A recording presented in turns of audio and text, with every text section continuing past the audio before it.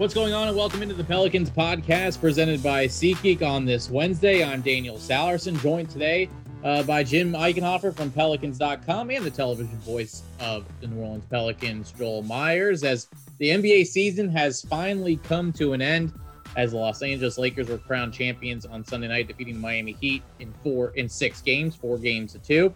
And now, gentlemen, I'll start with Joel. We can finally put a bow on this 2019-20 season. How crazy is it that, in mid-October, we're putting a bow on the season that started last year in mid-October? Hello, Joel. Well, Daniel, it's interesting the way things work, because what we've all been through as a country and internationally as well, the NBA pulled it off. We're kind of surprised that there were 0 positive tests. But at the same time, it started, and Mark Stein put it in yesterday's New York Times, it was 380 days. From the beginning of camp to the end of the season, it was 380 days. And granted, we had the shutdown with the pandemic and everything, but it is pretty incredible to think back the way it all started, the way it ended, and then the adjustments along the way. And that's going to be, that's going to continue. That's not going to stop as we all adjust and try to get healthy and try to figure things out along the way. But one thing that stands out, and Adam Silver said it, is need people in the building. It's just not the same without our friends there. We have such a vibe going now in the Smoothie King Center that we want to wait, even if it's past January. And I know they want to get it started in January, and everybody's pointed to maybe an 18th of January, Martin Luther King Day. It would be perfect. But if we can get people in the building and more people in the building, and then research and science and vaccines arrive, and we'll cross our fingers on everything. So we've experienced a lot in 380 days, but knock on wood, fortunately, everybody's healthy in the NBA right now. Absolutely. And Jim, you cover this team and travel with this team just like Joel and I, but covering it from a standpoint where you're normally talking to players every day, interacting with them every day. And for the last 7 months, basically, your interaction with them have been on Zoom chats and covering a game remotely from the Smoothie King Center. How different has it been for you, especially with all the relationships you build from seeing these players in person, watching practices, being able to talk to coaches and executives? How has this changed kind of your perspective on things, knowing that this is kind of the way it's been for the last 7 months? It's funny. I think if you go back throughout really the whole shutdown and then when the season restarted, I always emphasized that I wanted to see things in a positive light, and I wanted to be kind of a glass half full kind of guy. And I think initially I thought that the effect of not being there in person wouldn't be as drastic as people said. And it really does affect you a lot as far as just being so detached from everything. I think that was one thing that I noticed is just you do feel like you're kind of on the outside and you don't have the day-to-day interactions with everyone. I mean, I felt like the Pelicans PR department, to give them some kudos. They did a great job of getting us involved in everything they possibly could, but it's just not the same as far as just being there. And you definitely lose a little bit of a feel for what's going on day to day. We have the definite privilege of being there also for practices and shoot-arounds. So I think it definitely gives you a perspective that you can't get if you're just sitting in your living room watching the games or sitting in the Smoothie King Center and they're playing in Orlando in a completely different state and different time zone. But I think everyone just did the best they could with it. We might get into this later in this podcast, but there's probably going to be some more adjustments that we're going to have to do next season as well. But it's just about making the best you can of it. But there's absolutely no doubt, I'm sure you guys would agree with me, that we can't wait to get back to a situation where we can talk to the players every day or almost every day. They might get sick of us, but we love being able to interact with them and just have a much better feel for what's going on a regular basis. Yeah, I think they've had enough of a break from us, so I think they should be okay when the next time we are able to interact with them in person. I know Joel has done a great job on these podcasts the last few weeks, recapping conference finals, talking about the NBA finals. So I just want to talk about that real quickly because I know it's probably tough for us Pelicans fans seeing the Lakers getting crowned the champion, their 17th world championship after beating Miami Heat. Game 6 wasn't ideal as far as just being a basketball fan watching that. But you have to love the fight in the Miami Heat with all the injuries they had, missing Bam and Goran Dragic for a couple of games, making it somewhat of a series when a lot of people wrote them off immediately before the series even started. Joel, I'll start with you again. Just kind of how would you summarize these NBA finals and even the playoffs if you want to do that? Well, the Miami Heat were a great story, an incredible story. And the first time we've had a 5 seed or lower go to the finals in better than 20 years now, since the New York Knicks in 1999. So that was a good story. But at the same time, at the end, as we could tell, they were running on fumes. They were shorthanded. They were inexperienced. And the Lakers had the experience on their side. The Lakers just needed one more guy. When you have 2 top 5s and they have 2 top 5 talents, then you need one more. And Kentavious Caldwell-Pope filled that void. And Rondo had moments in the finals as well, as we all saw. So good for what we saw. And Miami challenged. There would have been a better test potentially with another team than Miami that was a little bit deeper or more experienced. But give Jimmy Butler and Miami credit for just getting there, because the top 4 or 5 teams in the East now match up with the top 4 or 5 teams in the West. The West is clearly a much deeper conference still to this day. There's no comparison. But with that said, now teams are going to have to adjust because of what AD and LeBron did this year. Is there going to be an extra big? Is Dwight Howard going to be on the floor? Is he going to be back? JaVale McGee. So Golden State's in their division. Now, Ayton's already in Phoenix, so they've got a big in, and they can possibly match up in Phoenix if they add other components, but they're incredibly young as well. So now you look at roster construction and what the Lakers did. Are you going to get an extra big for that? Are you going to make them play small? Because we know AD didn't want to play the 5, but they were a much better team in the postseason when AD was the 5. When he was on the floor as the 5, there was no comparison, and the analytics guys can tell you that in the numbers. So it's going to be interesting to see how teams put together their rosters. The division for the Pels, guys, don't forget, it is extreme. With Dallas, San Antonio's younger now. They had 8 guys that were 24 or under. Dallas with Luka and Porzingis, and adding a 3rd player, which we know Mark Cuban and that team will do. Memphis, they've got a great young core. And then the Pels. This is an exciting time for us, guys. An incredibly exciting time. A new beginning. I know we're going to get into the coaching aspect of it in a little bit, but this is the landscape. Now, the architect, David Griffin, it's completely bare, the landscape. And it's his canvas. And now the picture can be completed and put together from the beginning. I think it's really a good time for the Pels because of what they're sitting on already and what's available down the road with the picks and the options they have. Yeah, absolutely. We might as well get to Jim on this topic. If you want to comment on the NBA Finals, you certainly can, Jim. But let's transition also as well to the Western Conference outlook. As Joel mentioned, not only just the Southwest Division is so tough, but the Western Conference in general, when you add the Golden State Warriors, who will most likely be back to form when they get healthy with Steph Curry, Klay Thompson, Draymond Green, and a top 5 pick, plus the Minnesota Timberwolves get the number 1 pick alongside D'Angelo Russell and Karl-Anthony Towns. You talk about Phoenix Suns and their momentum after going 8-0 in the bubble, missing the playoffs. Denver is a team that continues to rise in the Western Conference. It just seems like, as so much hope there is for the Pelicans and so much optimistic, it's crazy, as Joel mentioned, how deep the Western Conference is going to be yet again this next season. Yeah, I mean, where are the weak spots in the conference? I think that's one of the things that we have to ask ourselves, because it seems like every year, the last couple of years, there might be 1 or 2 teams that you think are going to be weak. And what was interesting about this past season was that I think a couple of the teams that people predicted to finish at the bottom of the West, if you go all the way back to last summer, were OKC and Phoenix. People thought maybe they'd be in the bottom 3 or 4. OKC ends up with, I think they were a 4 seed, and they went down to the last shot of Game 7 in the first round, could have made it to the second round. Phoenix obviously had an incredible performance during the bubble. So it seems like even the years that people want to discount a couple of the teams that we think are going to be at the bottom of the West, they end up outperforming expectations. And I think this year's draft could set up some of the teams in the West to be in better shape. I think Minnesota, with the trade that they made at the deadline last year, got a lot more talented, and they were a lot more exciting team to watch. And just, I think even though maybe they didn't win a ton of games, they're projected to, I think they could make a big improvement. So there's no doubt that it's going to be another year where just making the top 8 in the West is a huge challenge. I mean, and there's no doubt about that. One quick thing I will say about the finals, just to go back to that this year, one thing that Joel mentioned that I thought was a really good point is, there might've been a team from the East, if it was healthier, could have given the Lakers a better series than Miami. Unfortunately, Miami had a couple key injuries.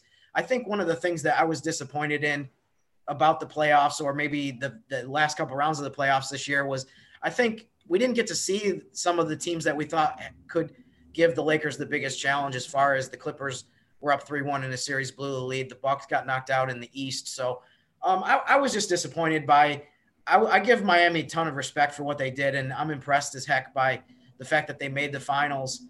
They're another team that going into the season wasn't projected to be one of the best teams in the East, and they got all the way to the championship round. But I was just disappointed that we didn't get, maybe some of the matchups that we thought we were going to get. And it just ended up being a little bit anticlimactic at the end, unfortunately. Well, I'm starting to get a little worried that we're agreeing with what Joel says, so we might have to end this podcast pretty soon. But I guess we'll go on for just Thank you very little, Daniel. You're very welcome. You're very welcome. Let's get into the coaching carousel a little bit. We talked about it, and of course, the Pelicans are one of those teams still looking for a head coach, and we won't really get into that because we really don't know much at this point. But we've seen a couple of positions get filled, with Billy Donovan heading to Chicago from OKC, Doc Rivers out from Los Angeles, the Clippers now going to Philly. But there are still a handful of positions that are open. We mentioned the Clippers. The Houston Rockets are looking for a new coach. The Pelicans, the Thunder, and the Indiana Pacers. So there are 5. It's crazy that we're, probably a month away from the NBA draft, Joel, and there's still 5 teams that are still looking for a head coach. It seems like it might be a domino that is waiting to fall as far as how the other 4 coaching positions will be handled. But it's crazy how we're still here a month away from the draft, and there's so many positions that still need to be filled. Right. And then you look at the candidates and the fit and then style of play with the roster that currently exists with each team. So when you look at the Pels, we know they can get up and down the floor and run. And can they get stops?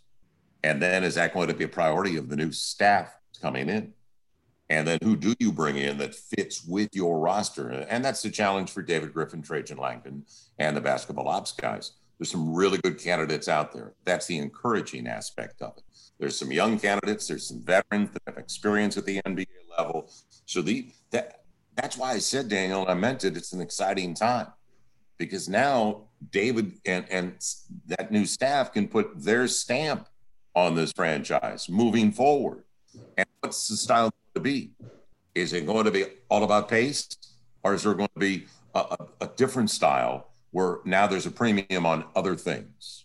And then I've been looking at videos of some of the younger guys now that we could get in the draft, the Pels could take with the 13th slot, and some of the wings and some of the shooters, and maybe a guard, a lead. We know Frank's a good 2. Nikhil could be a great 1 down the road. Alexander Walker. But this is a good time for the Pels. This is a very good time. And I didn't bring up Denver. You see, that's the challenge. There are so many good young teams. Denver hasn't even scratched the surface yet. And I truly believe, like Jim brought up, I think the Clippers would have been a better matchup than Denver for the Lakers. I don't think any comparison. But they didn't get it done. They failed once again at up 3-1.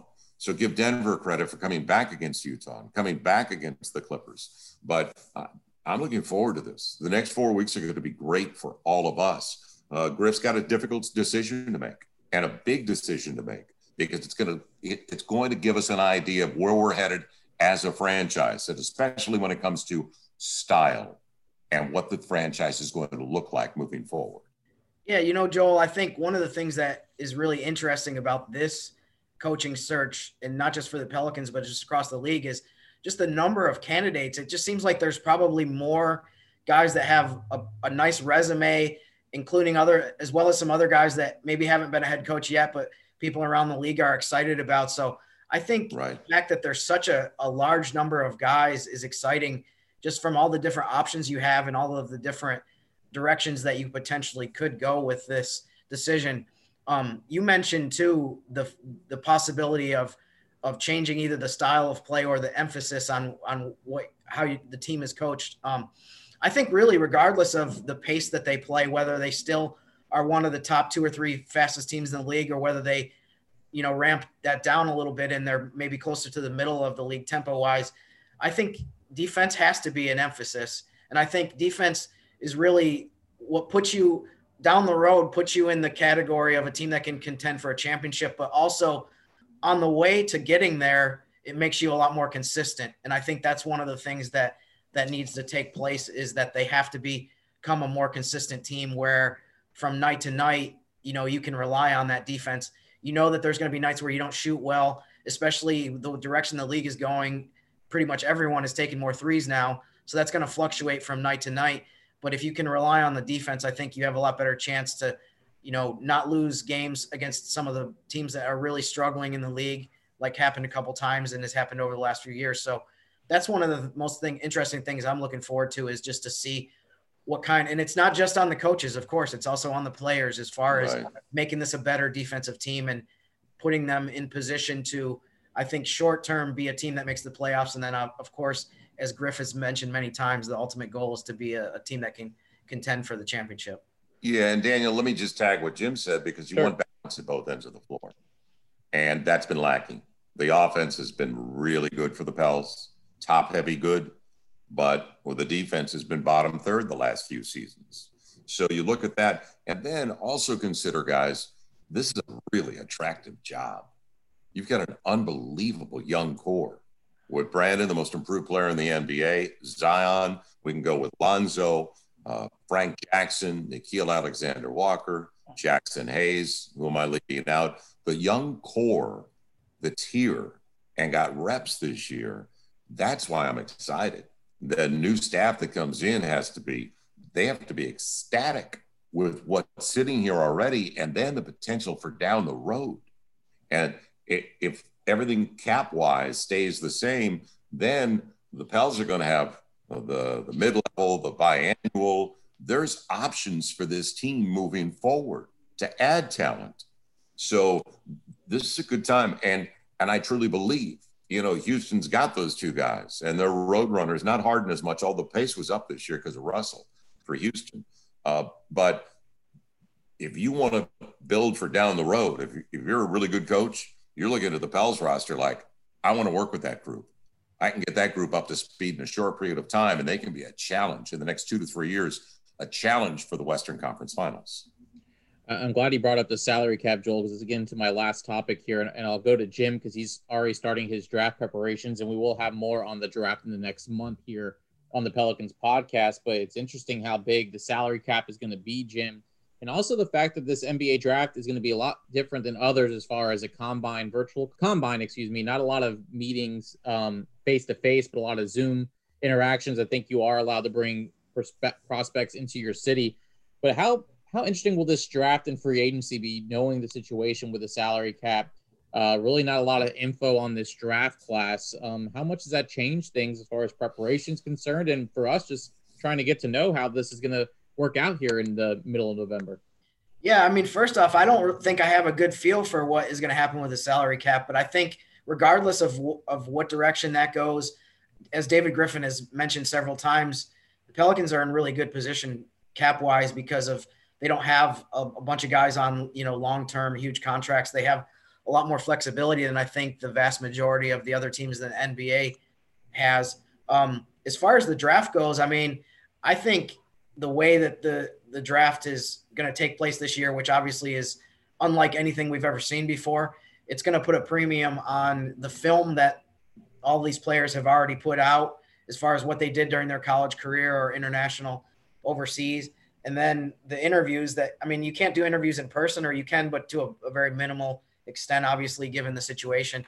But the online Zoom interviews, I think, do give you a pretty decent feel for what kind of personality and maturity that a lot of the guys have. And I think, that's been an emphasis that David Griffin has had for the last year plus, is that he wants to get good people in here and he wants to get guys with maturity.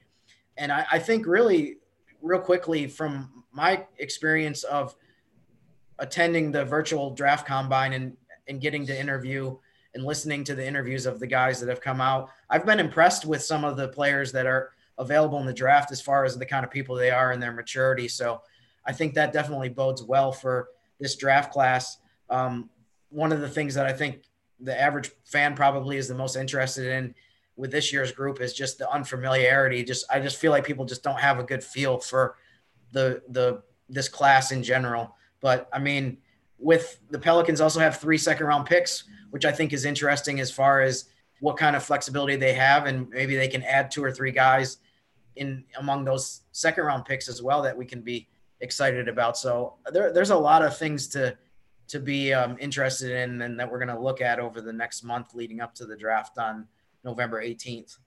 Yeah, and Daniel, I'm glad that Jim brought up the early second-round picks the Pels have.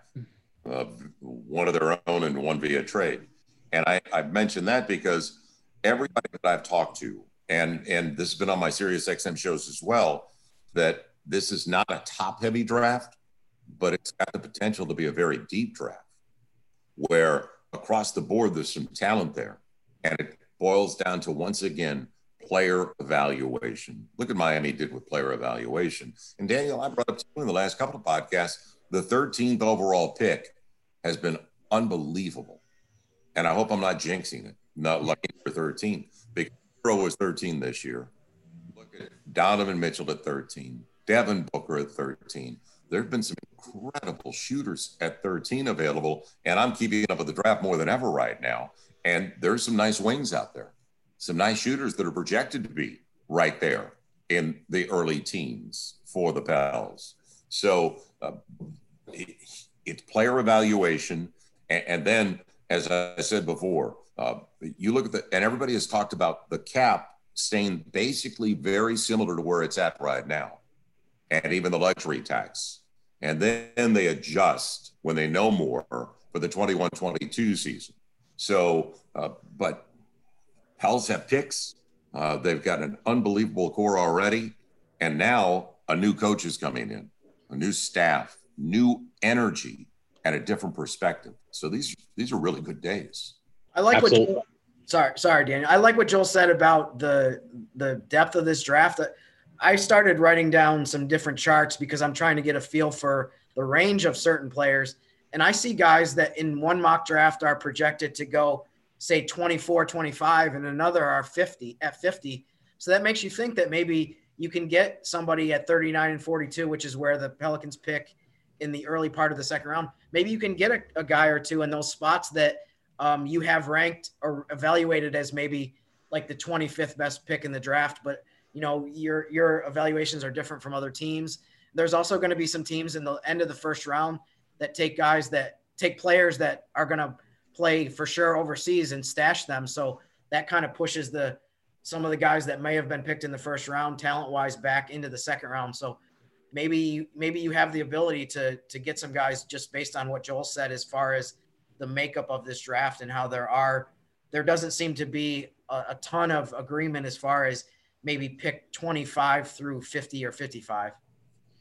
Should be a lot of fun in these next month or so. And as Jim mentioned, Joel's pointed out, we're going to have plenty more leading up to the NBA draft on November 18th. Of course, we'll have a show on our flagship station, ESPN New Orleans, on November 18th. But Jim and I are going to do our best to help you kind of get ready for the NBA draft the next month, as we're going to dive into picks 1 through 12, see what each team is thinking going into the draft. We won't necessarily do a mock draft, but more of their needs heading into now the off season. And we'll get some national draft experts as well to kind of help you out, as we are almost a month away from the NBA draft, which means after that starts free agency, which hopefully after that means a schedule at some point. And then by that time, we'll have some NBA basketball for you, hopefully in 2021, early 2021. Well, guys, this was a great podcast. I'm glad we can finally put a bow on the 2019-20 season as we now look ahead to 20 and 21. We'll also have some more podcasts leading up to the announcement of a new Pelicans head coach. So exciting times to come, as you both have mentioned, and I appreciate the time today.